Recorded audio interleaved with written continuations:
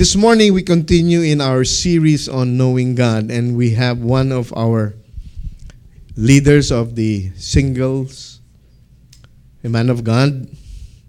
I have a privilege of having discipled him when he was still in Manila, and God has orchestrated that we continue this discipleship relationship. We have always informed you that discipleship is really a lifelong investment, and we build into each other's lives.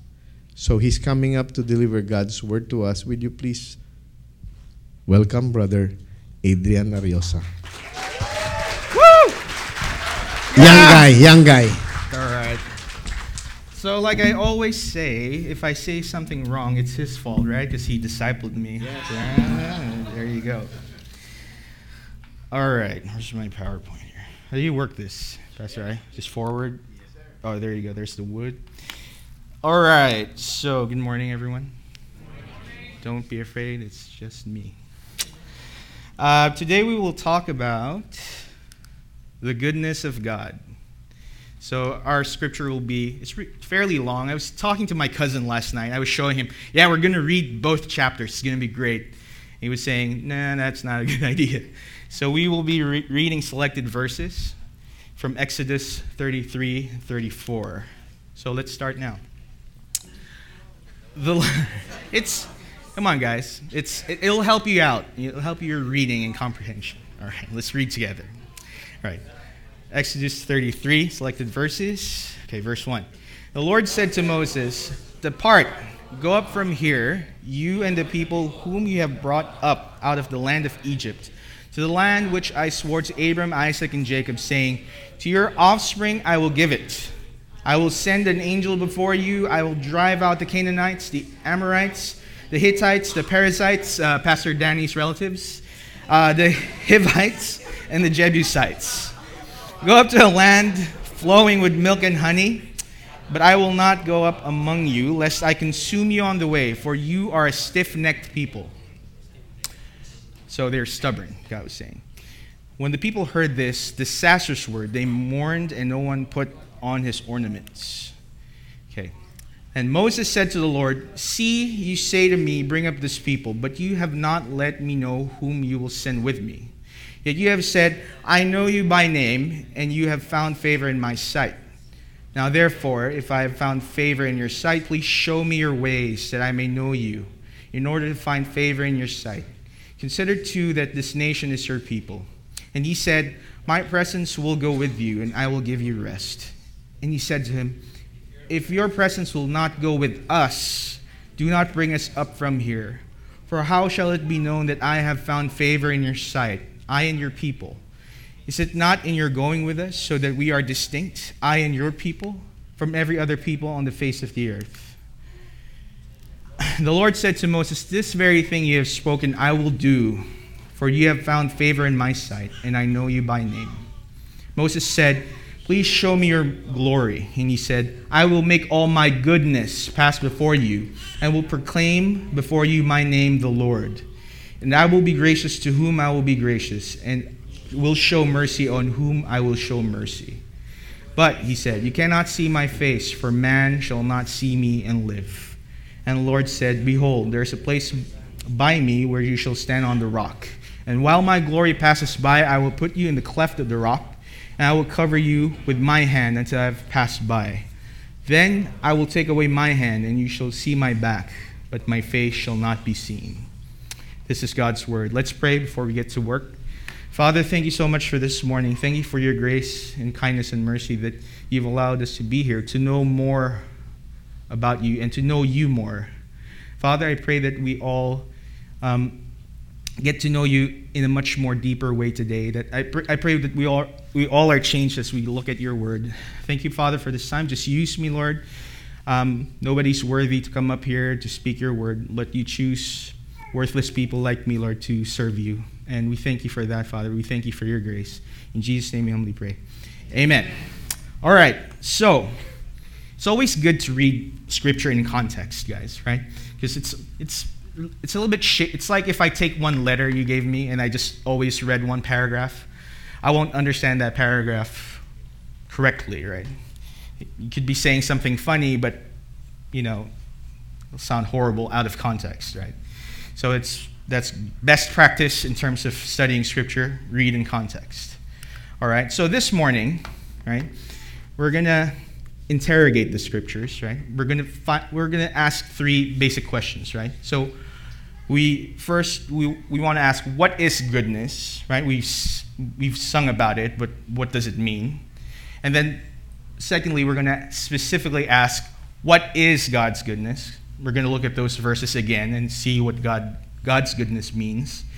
Number three, we're going to look at what it means for us. So application, right? Oh, if God is good, what does it mean for us? Okay, so what is goodness? Numero uno.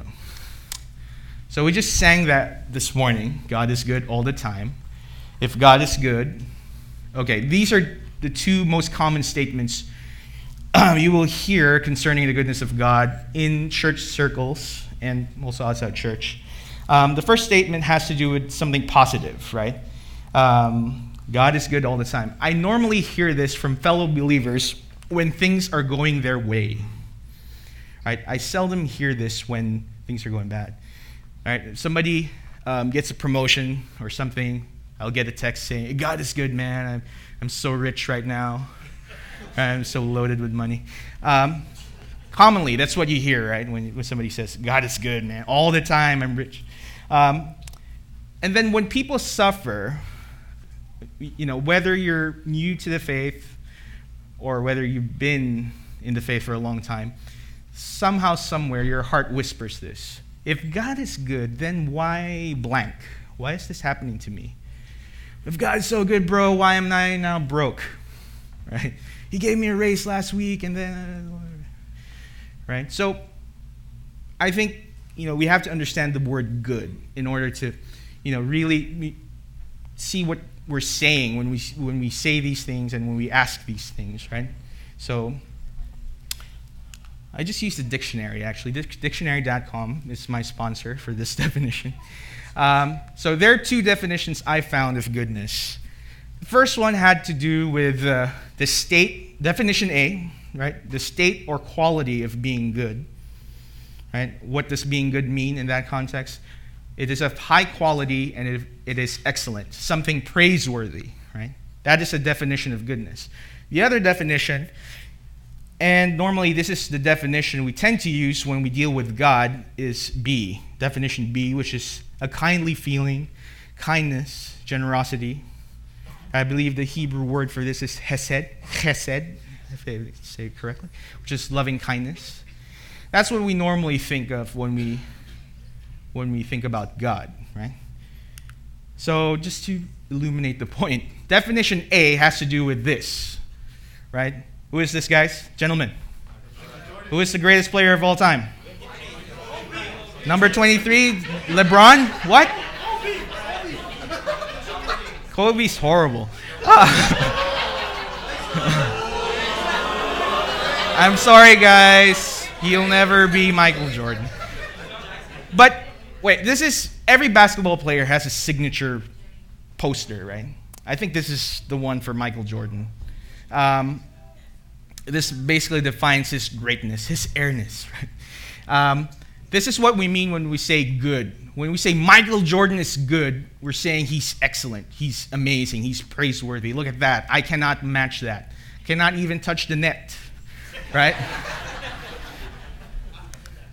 Definition B, which is, the kindly, loving feeling, sort of like your grandpa. Right? The grandpa... It's not the dad. The dad will say, okay, you're not having this because this is bad for you. This candy is bad for you. The grandpa will come in with the candy. He'll say, don't tell your dad. Here's a whole box. Right? So when it comes to God, the question is, which is it? When we say God is good, what definition do we use? Is it A, God is excellent, praiseworthy, and amazing? Or B, he's kind and good and...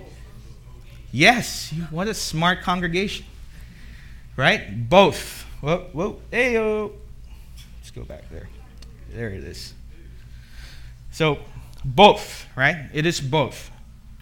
But we need to understand A first, and we need to understand definition A well, Right? If we do not understand that definition well, we will have a hard time navigating through life. Right? And when we say God's good, it's very fleeting and, doesn't have the same impact if we don't understand definition A. Right? So what is God's goodness? What is God's excellence? What is God's beauty? We'll read again. No.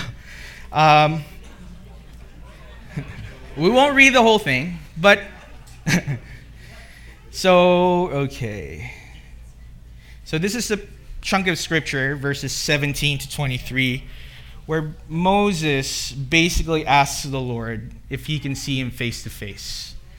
Right? I think it's also in Exodus 33 where scripture says Moses hung out with the Lord in the tent of meeting. He would go there every day and we'd spend time with the Lord, and he would come out, he'd be glowing, and everybody would be afraid. It's like, Moses, he's glowing. That would be scary, right? If I came out of the bathroom all of a sudden and I'm like glowing.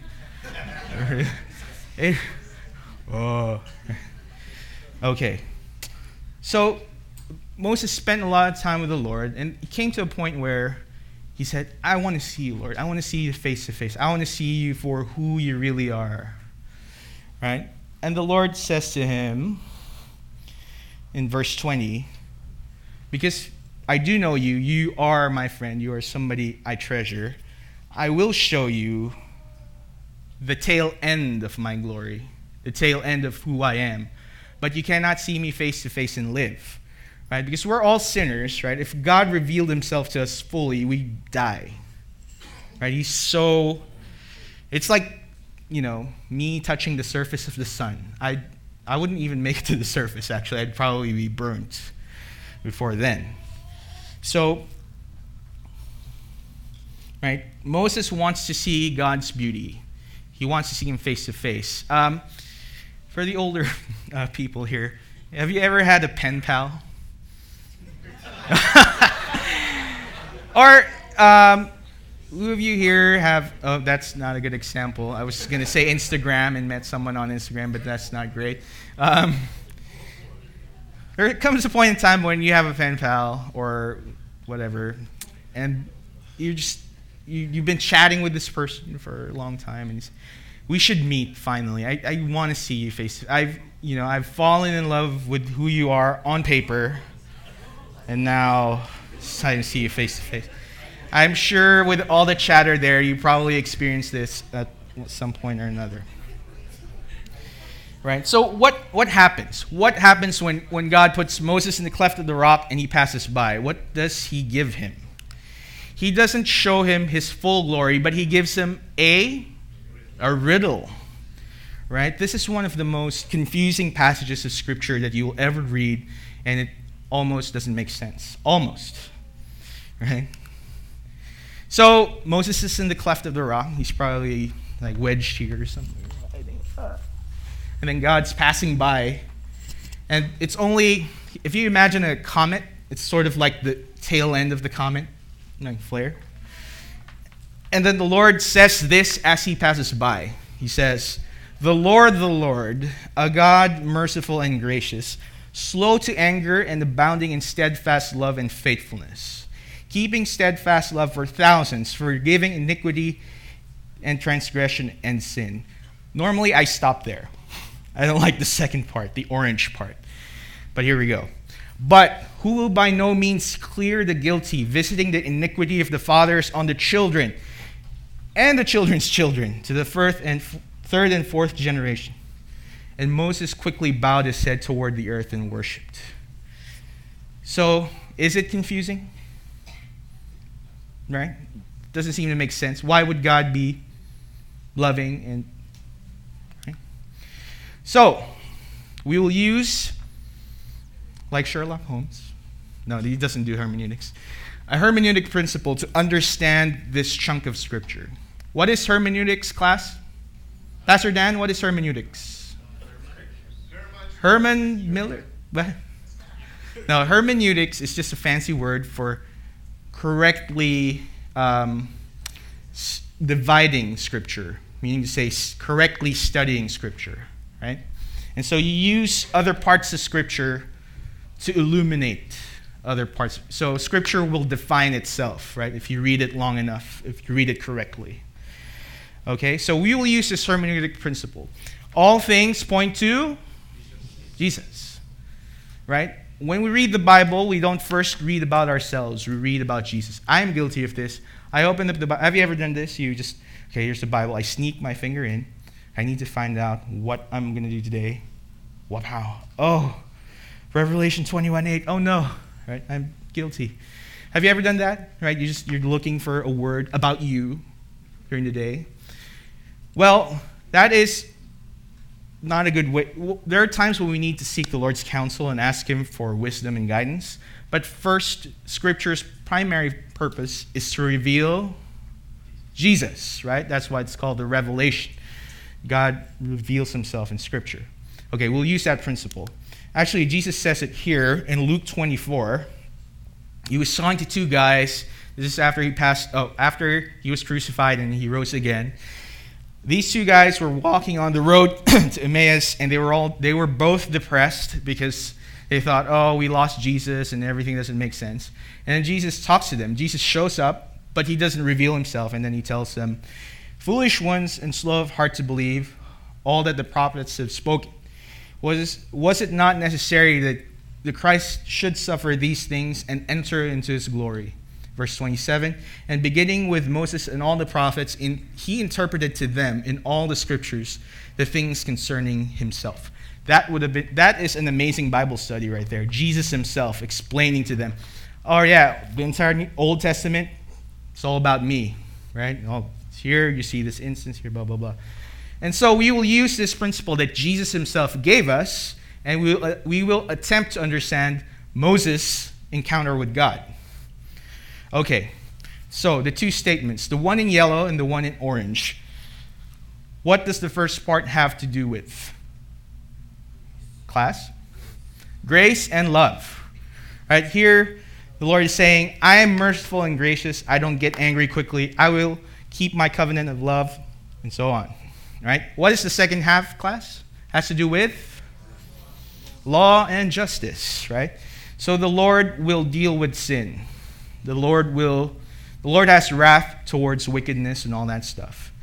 So this is what we call a paradox, right? Two things that seemingly don't go together, but they do, right? And using the hermeneutic principle, how do we see this? Where do we see this happen? Where do we see God's grace and love and His law and justice come together? Where? Brian? The cross. Perfect. This is where we see God's love and God's grace and God's law come together perfectly. Right?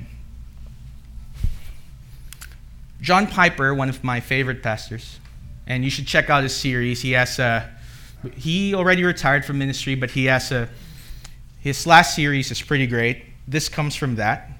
He talks about Jesus' work on the cross. Let's read this quote. The apex of the glory of God is the grace of God. So if the glory of God is Mount Everest, grace is the peak. It all goes there. This is the most magnificent aspect of God's glory. That's the end point. Everything else about God serves that, supports that, including His wrath. In the eternal fellowship of the Trinity, the Father, the Son, planned that God's grace would be supremely revealed through the saving work of the Son. So, basically, the entire Old Testament is sort of like that one statement that God makes about Himself. It's clues, it's foreshadowing, it's every figure in the Old Testament sort of represents Jesus until it comes to the point where Jesus Himself comes down and does the work, right? So remember Michael Jordan's signature dunk? That's his best dunk. That's who, as a basketball player, when we see that photo, yes, Michael Jordan, he can leap, he can score, he can do. The gospel, right? Jesus' work on the cross is God's poster. That defines God's glory. That defines God's excellence, right? So his goodness is perfectly displayed and defined, right? That is the definition of God's goodness. It's Jesus on the cross, right? It's Jesus on the cross. It was Jesus also who said that if you've seen me, you've seen the Father, right? The fullest expression of everything that is good, everything that is great about God is Jesus on the cross. Can you imagine that? Like, if I were to say, if I were a king of a land, and Nate had another land, like another kingdom, if I conquered him and destroyed all of his castles and fortifications, right, with my trebuchets and all that, ballistas, there are no nerds here, I would have to utterly crush him to show my power, right, to show my glory. That's what happens when we show our glory as human beings. We have to crush someone else, right? Manny Pacquiao has to knock out the other guy to really win and show his magnificence. But look at God. See how different he is from us. When he flexes his muscles, when he shows his glory, he takes all of his power, puts it in a human bag. He humbles himself to nothingness. And he goes to the cross, and he dies for his enemies. That's how he conquers his enemies. He dies for them. He makes them his friends. Right? That's the difference between us and God. And that is something. A conquering king would lay down his life to save a people that are rebellious towards him. That is God's greatness. That is God's goodness. So what does that mean for us? Right? What does that mean for us? I'm sure all of you are familiar with that theology, but what does it mean for us on a day-to-day, on-the-ground level? First, the experience of God's goodness should remove the concept of conditionality in our relationship with Him. Let me repeat that. The experience of God's goodness removes the concept of conditionality in our relationship with Him. Okay, what does that mean? All right, let's look at that statement again. God's wrath is the stuff in orange, the words in orange. It's pretty extreme. It's a pretty high demand. He says he will by no means clear the guilty, visiting the iniquity of the fathers on the children and the children's children to the third and fourth generation. That's pretty mean. That is pretty heavy stuff there, right? What does Scripture say about us all being guilty? It verifies that, right? It says all are guilty. No one is good, not even one. Right? So that basically, the orange, represents the entire tone and tenor of the law, right? God's law. In order for us to perform well, in order for us to be loved by God based on our own merits, we have to perform like Jesus, right? So it's as bad as me asking Pastor Danny to reenact Michael Jordan's dunk. Pastor Danny, we will go to the court today, and for me to bestow upon you my presence and love, you have to reenact Michael Jordan's dunk. We can Photoshop. Kuya Bobby can probably do something with that. A green screen, some Photoshop. You could probably. That would be great, actually. That is a project now. Anyway, but it's like that, right? It's asking. If I were to ask you guys to match what Jesus has done, it's like asking a blind guy to find a needle in a haystack or whatever, right? It's pretty bad, and we can't do it, right? So here's the question. Can we ever hope to match the perfection of Jesus on the cross? Can we hope to satiate the law and merit grace by our performance? The answer is nope. Not happen, right? Why did God enter into a relationship with us? Do you guys remember how and why? Because of whom? Because of Jesus, right? He entered into a relationship with us because of His Son. He came in, like the song said earlier, He broke through into our lives with Jesus. He brought somebody into your life, maybe someone like Bob, came into your country and shared the good news. That is God planning stuff out so that the gospel will reach you. And that's how we enter into a relationship with him. And how do we remain in a relationship with God? Is it something else now? Is it now that you've entered using the gospel, it's up to you now? Is that how Scripture does it? Talks about it? No, it's still the gospel. We remain in God because of God's grace. It's not like God was gracious to you on day one and now you have to perform the rest of your life so that, you remain in good graces with God. It doesn't work that way. Without Jesus, apart from Jesus, you have nothing, right? I think John Piper in one of his sermons also said that apart from Jesus, God is dangerous. Have you ever thought of it that way? Apart from Jesus, God is dangerous. If we ever relate to God without Jesus, it's like petting a lion, Oh, it's so cute. I'm going to go inside the pen and I'm going to pet the lion. It's dangerous, right? So only because of Jesus, we are loved by God and we remain in God's love. So when we see the greatness of what Jesus has done on the cross, the more it sinks deep into our hearts, the more we realize that, hey, my best day can never match what Jesus has done. Right? Even if you live perfectly for a day, the next day or the next second, you're probably guilty already. So anyway, B, experiencing the goodness of God should change how we understand God's love and how we love him. So we're going to go back to the passage. Basically, verses 1 to 3 talk about God is saying here that, okay, right? I'm going to give you the promised land. I'm going to give it all to you. Right? I will send an angel before you. I will drive out all your enemies. Verse 2. And, I will give you the land flowing with milk and honey. But I will not go up among you, lest I consume you on the way, for you are a stiff-necked people. When the people heard this disastrous word, they mourned, and no one put on his ornaments. This is an interesting turn in the life of the Israelites, because for a long time they were complaining about the lack of food, the lack of this, that, all the comforts, until it came to a point in their journey where God was just saying, okay, I'm fed up with you guys. I'm going to give you everything minus me, because I might destroy you. It's interesting how they're at this point in their journey, they sort of changed, right? They sort of changed. Their perspective has changed somehow. Even Moses, right?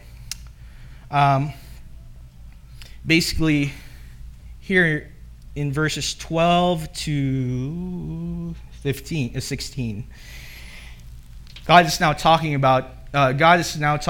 with Moses about the fact that he's not going to go with them anymore. Actually, he changes here and he says in verse 14, my presence will go with you and I will give you rest.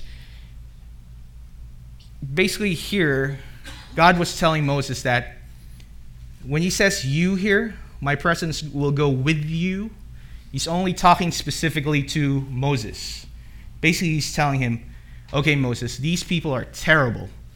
So what we're going to do is you pack up your family and everything. I will go with you. You go into the promised land, and I will give you rest. Just Moses, right? Just Moses.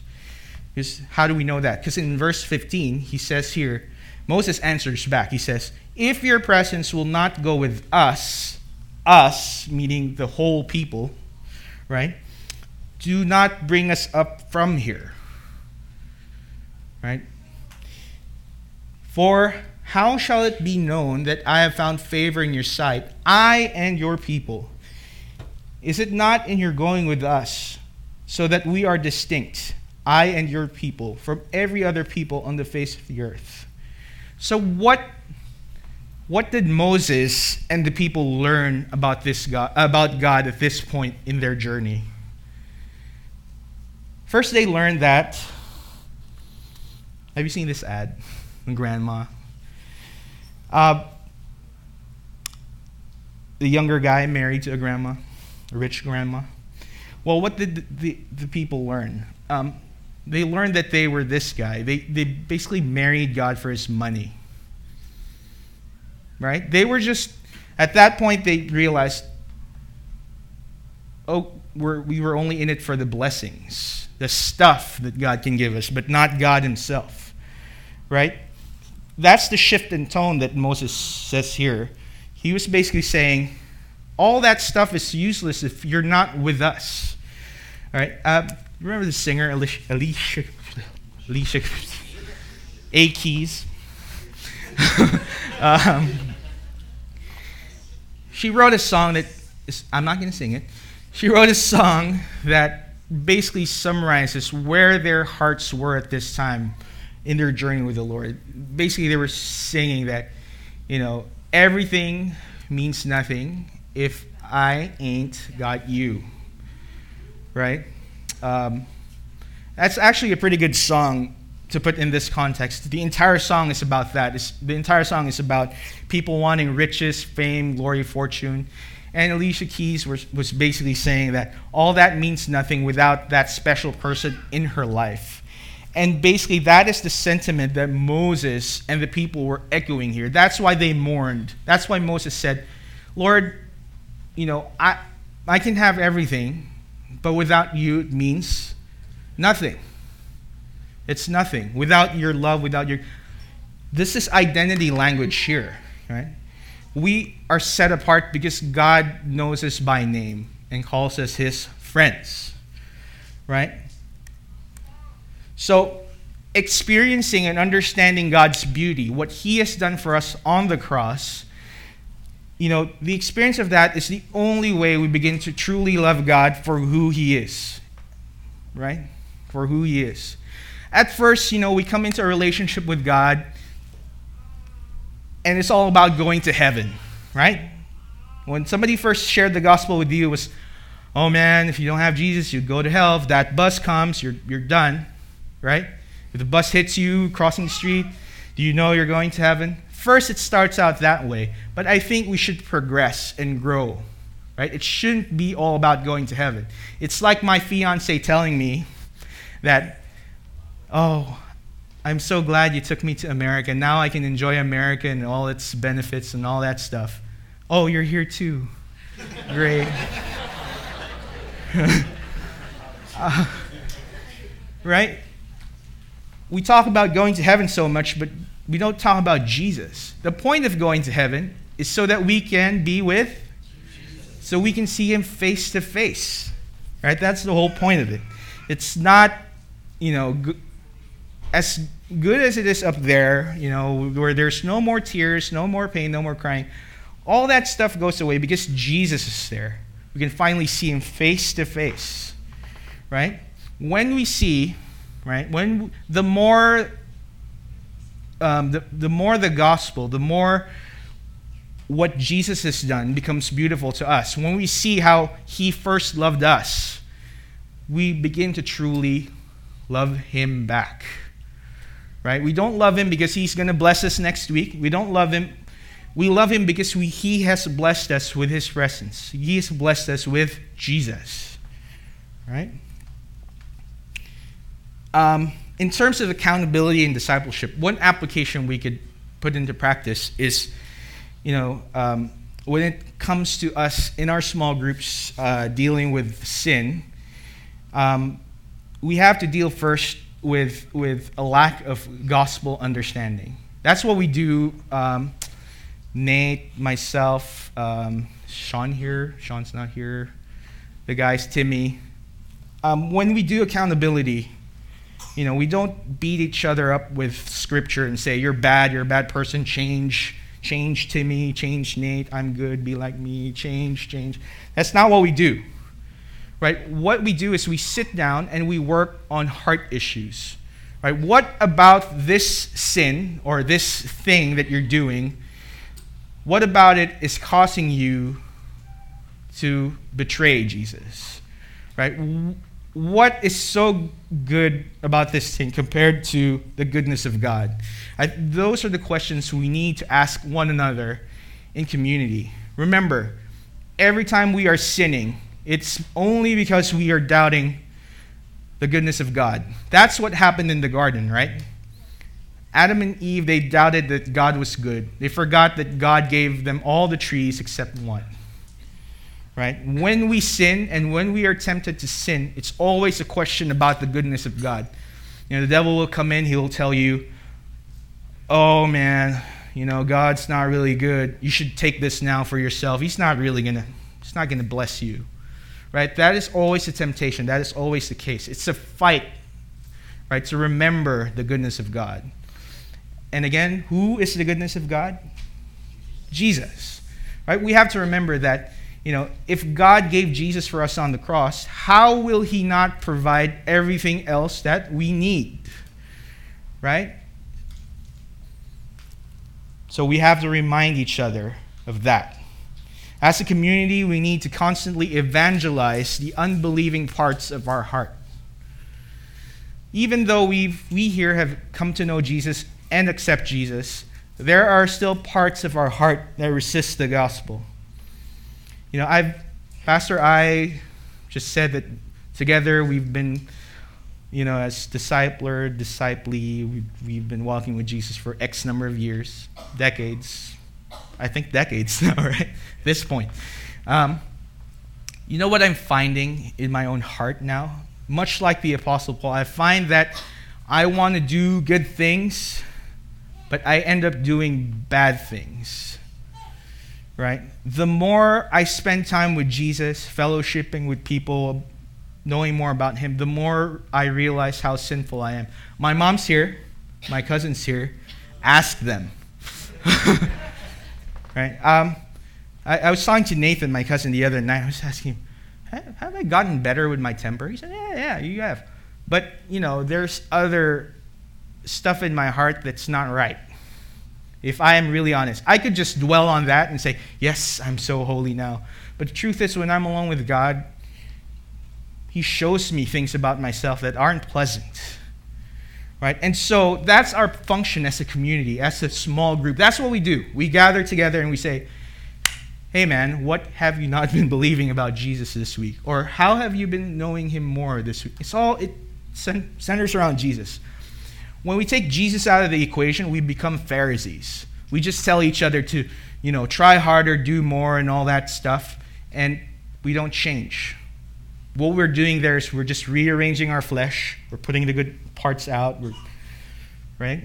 So this is the heart work we need to do as a community, right? We need to evangelize the unbelieving parts of our hearts together in our discipleship groups.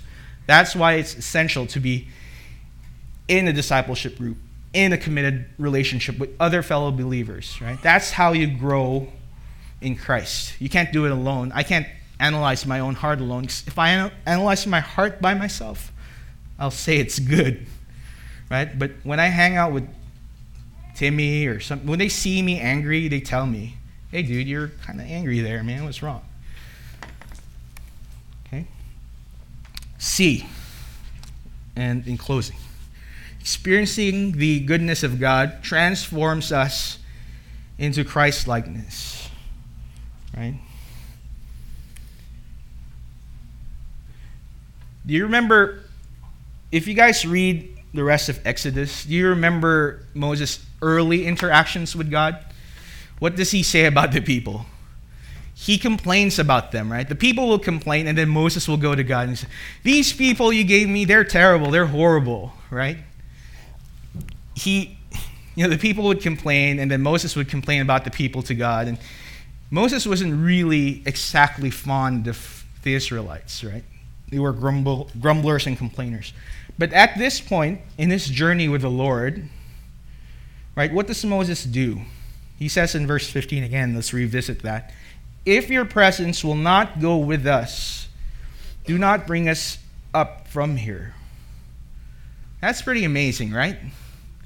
Moses was saying, God was telling Moses, I'll give you everything, leave the people behind. I'll do all that I promised with you without them. What does Moses do here? He says, Lord, no. Right? You have to take all of us with you. If you're not taking them, don't take me. That's what he was saying. Right? What happened to Moses? He spent a lot of time with God. In the tent of meeting, he would come out glowing. What happened to him? Right? It did not only make him glow, give him a glowing face. The time he spent with God gave him what? A gracious heart. The time he spent with Jesus made him more like Jesus. Right? That is the key to Christ likeness, right? So in Galatians, what does Paul call Christ likeness? He calls it fruit, right? The fruit of the Spirit. It's one thing. It's like a diamond with many facets. It's one thing, right? What is fruit? It is the result of excess nutrients in plants, right? That's what happens. Christ likeness is not something where, I'll take the Galatians list and today I will work on self-control. I will only eat half a pizza and not a whole box, right?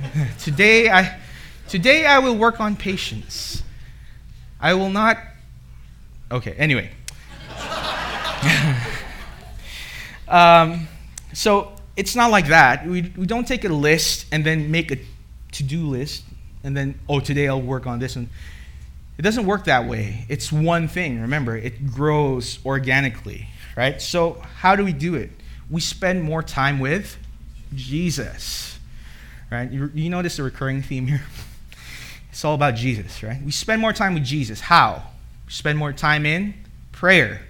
We spend more time reading Scripture. When we read Scripture, we try to read about Jesus first before we use it as a horoscope to find out what we'll do for the day, right?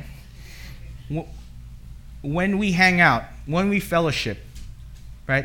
We're not just going to talk about video games and sports and stuff like that, manly things like hunting and fishing. We will talk about Jesus, right? Jesus in every facet of our lives. That's the joy of fellowship, is we get to share Jesus to one another, So the more time we spend with Jesus, the more he flows out of our lives. Growing up in CCF, I've heard this illustration being used so many times. It's Lawrence of Arabia, right? He takes a group of people from the desert, and then, they're so amazed with the hotel they stayed in. They were amazed with the faucet. And then what they did was they took the faucet with them to the desert, thinking that when they turn it on, water would come. So it is with Christ likeness, right? The more we are connected with Jesus, the more we are changed, the more we transform. We're not faucets disconnected from the main line, right? So again, as a community, right, we ought to remind one another to spend more and more and more and more time with Jesus, right? So let's summarize everything we've learned so far. So God's goodness, definition A, God's glory is Jesus on the cross. That is the highest expression of the greatness of God, right? And when we read Scripture, we look for that, right? Let's say if I talk about God's sovereignty, think about the idea that God is dangerous apart from Jesus. Let's say I talk about God's sovereignty. If I don't end with Jesus, that is a pretty depressing idea, right? You agree? God is sovereign. He causes, he controls everything. That's just depressing. You feel like you're a robot. And, oh, man, why get out of bed if God already planned everything, right? Without Jesus, that's what you think. It's pointless. But when we view God's sovereignty through the lens of Jesus, we say, it's pretty amazing, right? Because God is sovereign. He can do whatever he wants, and yet he chooses to send his son to die for sinners like us.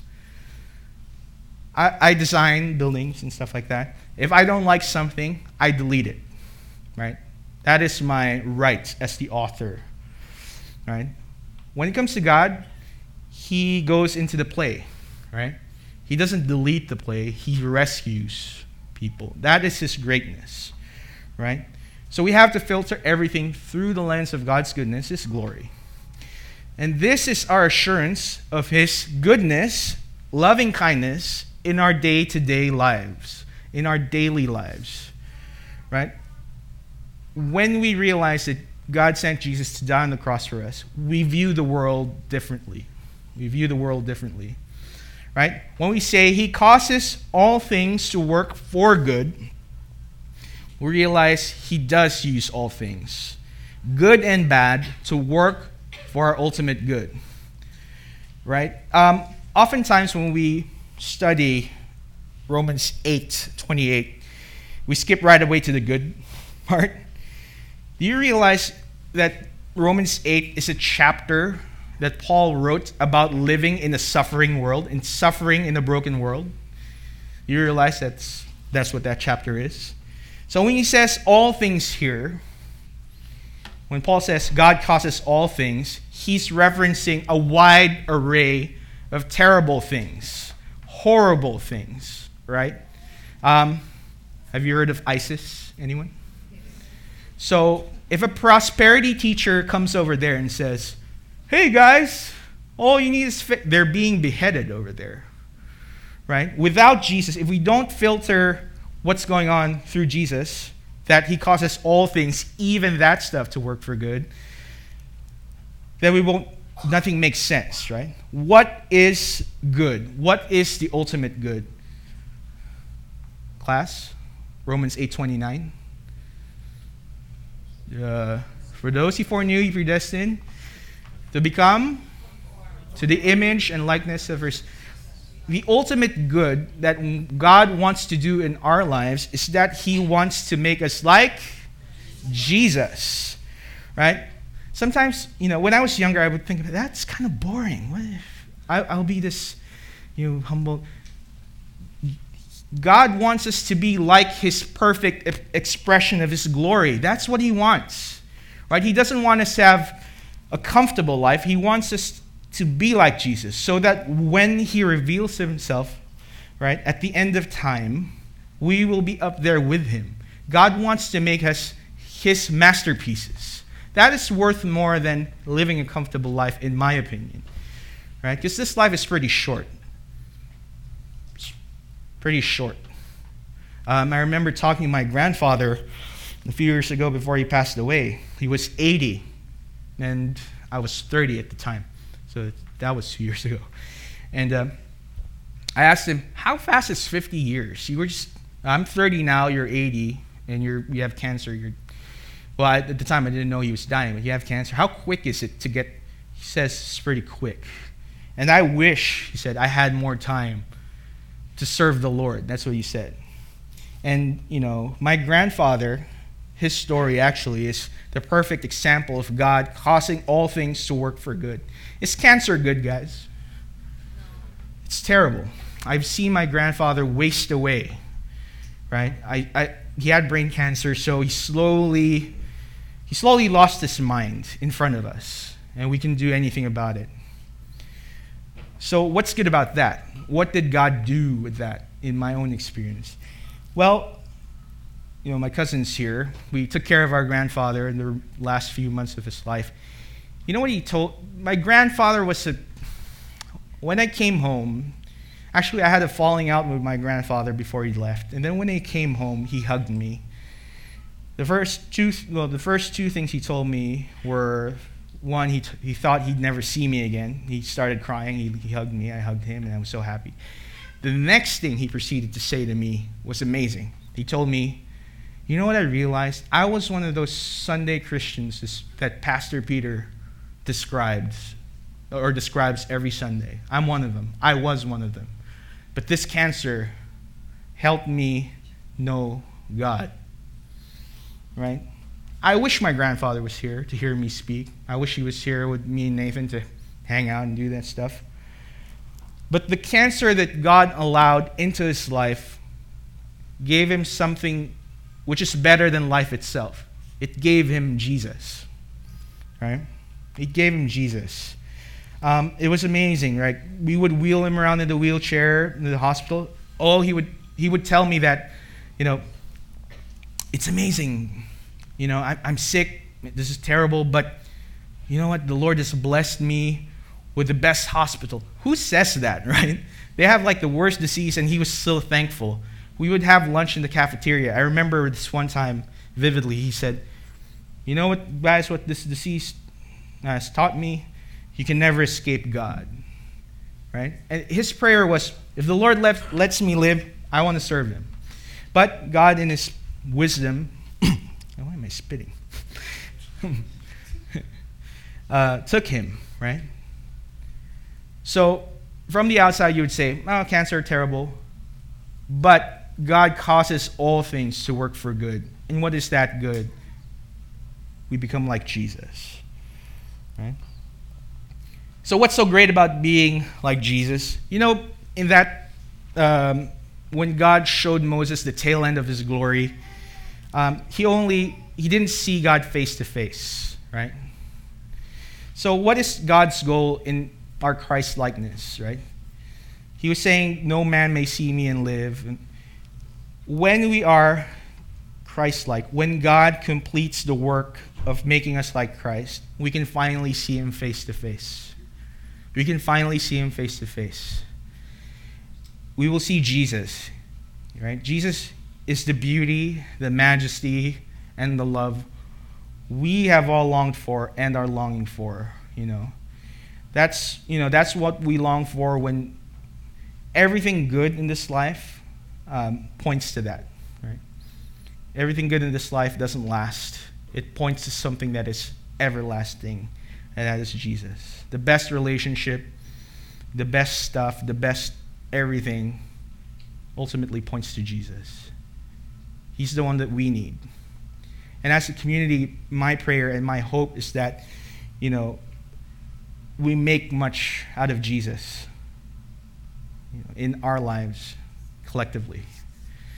Let's close in prayer. Father, thank you so much for this time. Thank you for Jesus. Thank you, Lord Jesus, for coming down and choosing to die for us, your enemies, Lord. And now, Lord, that we have you, we just pray, Father, that we never forget your goodness, Lord. We never forget that you have died on the cross for us so that one day we may be with you. One day we may enjoy fellowship with you. You made us for that, Lord. You made us for yourself. I pray, Father, for everyone here in their small groups and in their personal lives. I pray, Father, that they celebrate you and your greatest work, your Son. I pray, Father, that, you know, we don't